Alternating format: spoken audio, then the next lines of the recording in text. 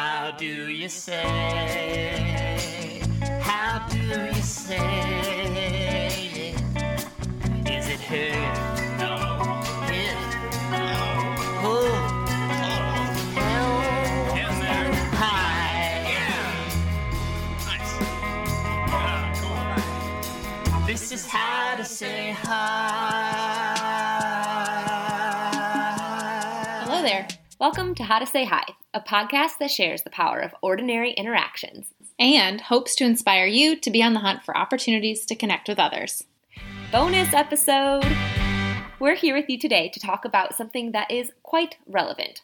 Well, for us in the United States, that is. Voting! Hi, I'm Maggie. I'm a trained election officer, so I've got some insider knowledge to help you feel a little more comfortable walking into your polling place and also connect with those voting in your district. And I'm Caitlin. I do vote regularly, but still, for some reason, every time I'm walking to my polling place, I get all these jitters and this little apprehension for some reason. And I'm not sure why that social anxiety exists or that anxiety around voting exists for me, but it 100% does, and it can be a little bit uncomfortable. That's totally normal. I think a lot of people that even though we say voting is a habit or I do it every year, I'm a really informed citizen, whatever, you really are only doing it once a year. But Maggie, for some reason, when I walk into the voting place, I'm feeling all this pressure to do everything perfectly. It's almost like if I make a mistake, it means that I am not a regular voter. And there's some sort of pressure there to let people know that, hey, I do vote all the time and I promise it's something I care about. But yet I just had to ask you for instructions, or I got confused on this simple thing that I should know. But maybe everybody makes those mistakes. It definitely happens, and I always have people apologizing when I try to direct them the right way, or oh no, turn your ballot that way. Oh no, I'm so sorry. It's really okay. Do not apologize.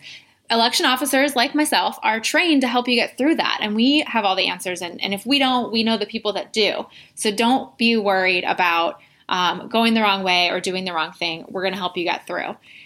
You can also take your time, ask questions.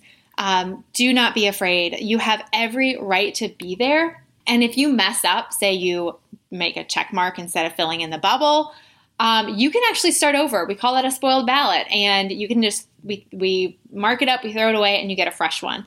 So don't feel that pressure of doing everything right the first time, and ask for help if you need it. So Caitlin, you said you get a little nervous even though it's something you do often. Is there anything that you've done in the past to kind of ease those fears, or how do you get through it to make sure your vote counts?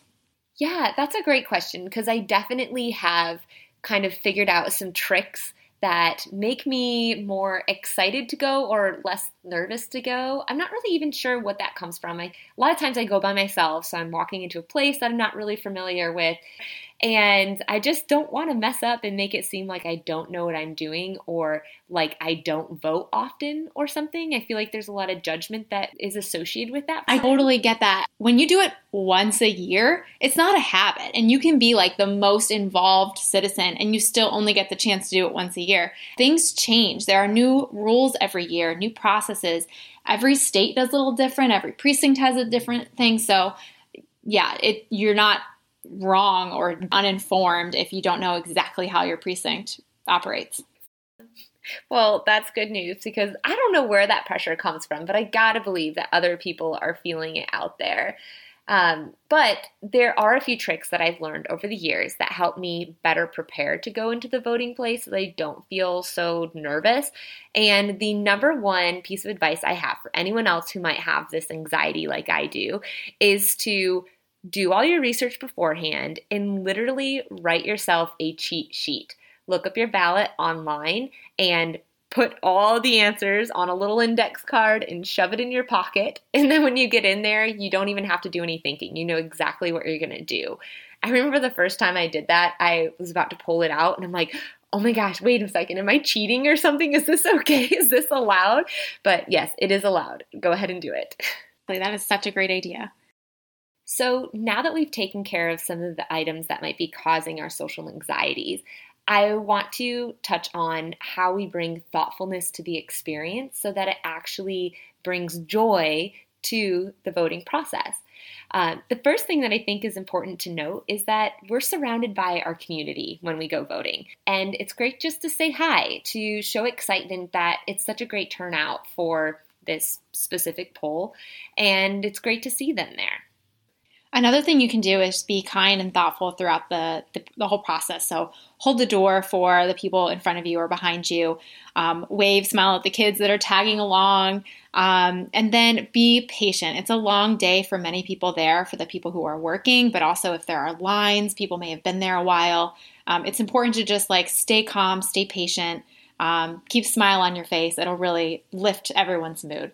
And I can almost guarantee that more than a cup of coffee, a heartfelt appreciation to the people who are volunteering that day will be something that helps wake them up and pushes them to the end of that long, strenuous day.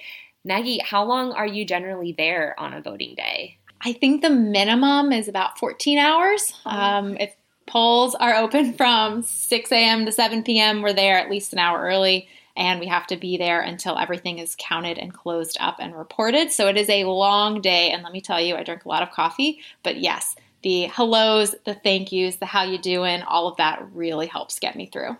Yeah, that is so long. And I got to imagine it's a lot of the same stuff over and over. And, just breaking that monotony for them for a second, kind of does a big thing. Yes, you're not spending your 14 hours there, but you are helping them get through it by just extending a little bit of kindness and thoughtfulness and empathy towards those people who are volunteering.